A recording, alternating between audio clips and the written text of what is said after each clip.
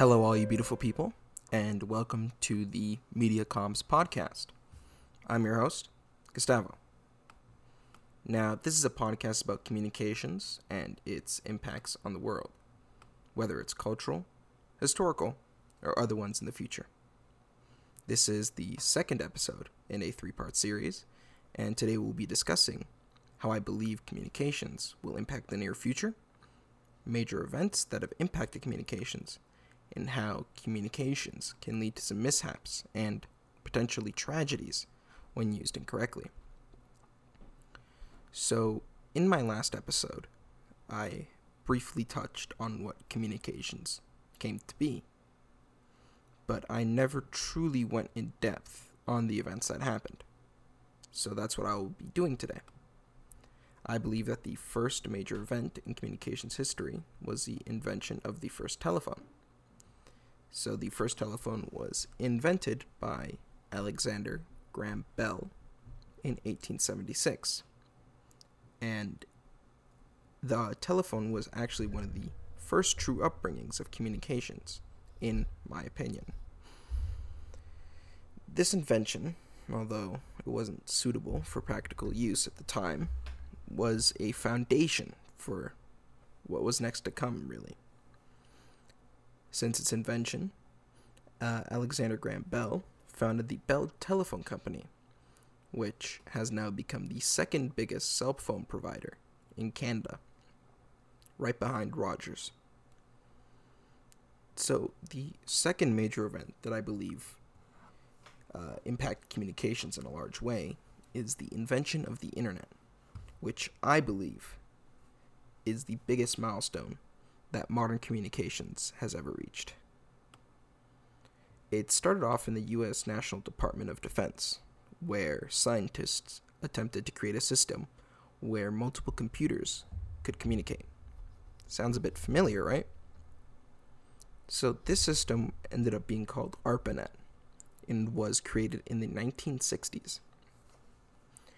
Essentially, it was a very basic and kind of crappy form of the internet that we know and love today, since it wasn't even able to send more than 2 letters between two computers without the whole system crashing. But like every other technology, the system improved over time. In the 1970s, 2 scientists named Robert Kahn and Vincent Cerf created TCP/IP, a communications model that set standards on how computers communicated. ARPANET ended up adopting this model, and from there, multiple researchers began to assemble networks that eventually became the modern internet.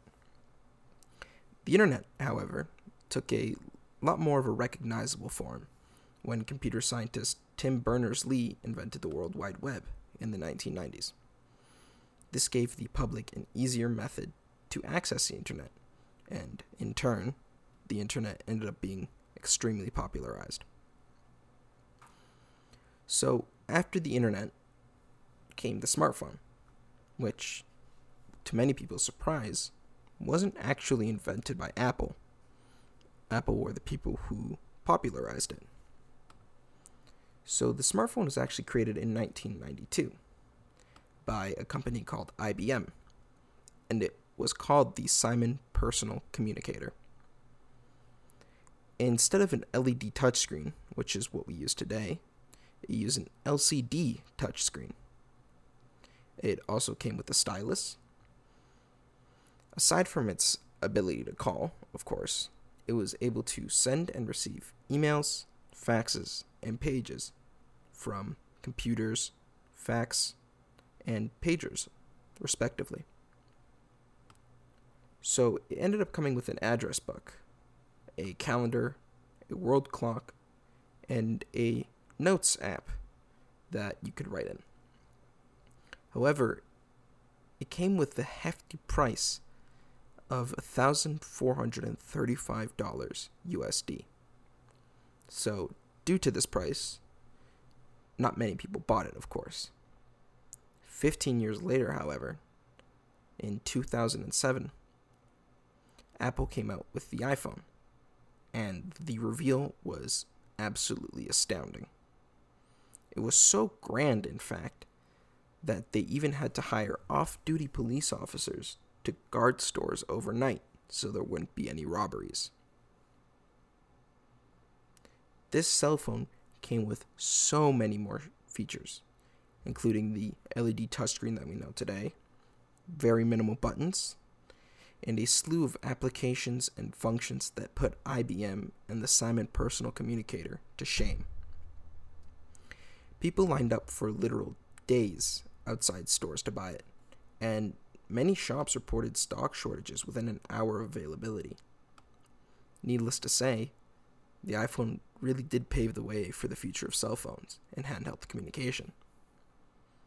My second topic is impacts on the future. So, after looking at the past, I believe we should start to look at the future of communication. What lies in store for the human race and its inventions? Here's my theory. Firstly, I believe that due to the rising popularity of virtual and augmented reality and its commercialization, I think that more of our everyday devices, such as phones and computers, will start to incorporate these features in, much like the camera in our phones.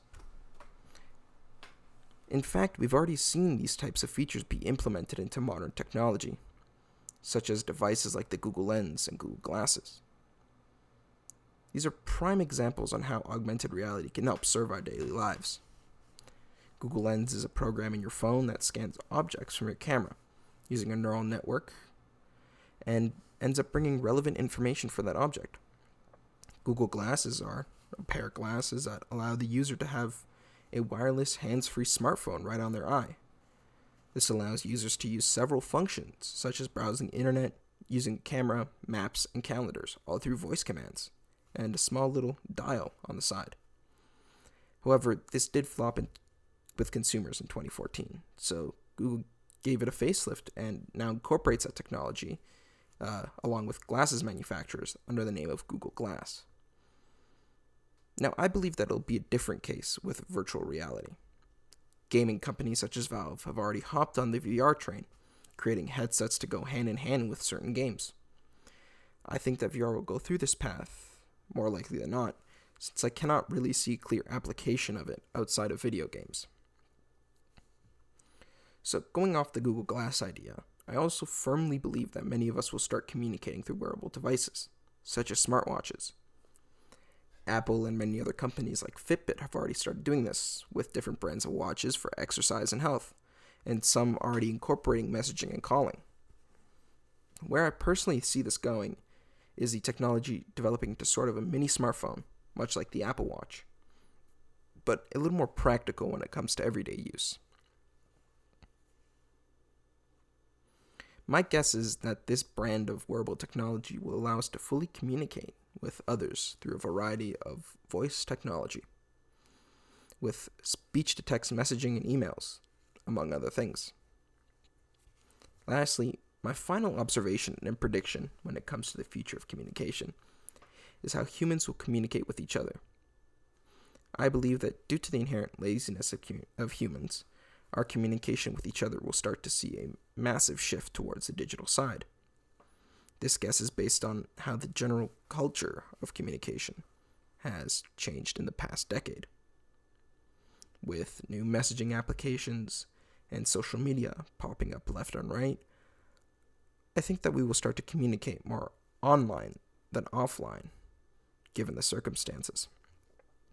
Now, I fully well know that nothing can replace face-to-face communication, but due to how much online messaging has grown, it's hard to not expect this, at least in my opinion. I believe that this change will be due to the difference in the amount of time that we spend with each other. For most people and their friends, they don't spend much time with each other compared to how much time we spend not with each other, if that makes sense. Essentially, what I'm trying to say is that we tend to spend more time without certain people than we do with them. So, to make up for this, we end up texting and calling them. I believe that this notion, along with online communication, will end up growing even more in future years. So, my third topic is how mishaps in the use of communication negatively affect us. So, onto my final topic, which is how mishaps in the use of communications can negatively affect us. So, misuse or mistakes in communications can definitely have a massive negative impact on our social climate. Usually, mistakes in communication mean nothing and end up being easily identified. But sometimes, there's a lot at stake, and it means everything. Take the Cold War, for example. A heightened conflict between the USA and the USSR, known as the Soviet Union, where tensions were high and the amount of nuclear weapons were a lot higher. Both countries never even attacked each other, historically, because they were fearful of what could happen if they did. This is called mutually assured destruction. My first example is the Cuban Missile Crisis. So, at the height of the Cuban Missile Crisis, a Soviet nuclear submarine was stationed outside of Cuba, and Americans found it. So, like the Americans do, they ended up harassing the fleet. So, in order to avoid detection, the submarine sunk down to the depths with low battery. With life support systems starting to slow down and the radio silence from Moscow, the crewmates were becoming desperate. What almost set them off was the U.S. fleet above them. The fleet was shooting practice depth charges down in order to harass the Soviet submarine and get it to surface. However, the crew thought these were real charges. All of these factors led the crew to believing the war had already started, and ended up getting a nuclear-tipped torpedo ready to fire at the fleet. However, one commander of the ship calmed down the captain and the crew, and convinced them to surface and wait orders from Moscow, which by doing this, he prevented a war from starting, and essentially saved millions of lives by preventing the start of a possible nuclear war. The next story is a bit darker, though. So, again, this takes place in the Soviet Union, right after the Chernobyl explosion. So, after the Chernobyl nuclear power plant exploded, and tons of radiation were released into the atmosphere, many Soviet officials refused to take responsibility for what happened due to possible punishment. So, pretty much, action was halted. In the end, they decided not to warn the surrounding cities about what had happened, and they ended up covering the whole thing up. They didn't even try to evacuate the citizens until giving a 15-minute notice. Strong winds ended up picking up the radiation, and that pretty much allowed it to spread a lot. So that ended up resulting in the harming of over 5 million people in the USSR, and ended up having 125,000 Russians dead by 2005 due to radiation exposure. Now, this just goes to show how the misuse of communications can sometimes lead to some very, very nasty outcomes. So, that does it. That is the end of the show. Thank you for listening. I hope you learned something new or looked at something with a different perspective today. This was the Media Comms Podcast. I'm your host, Gustavo, and I will talk to you all later. Goodbye.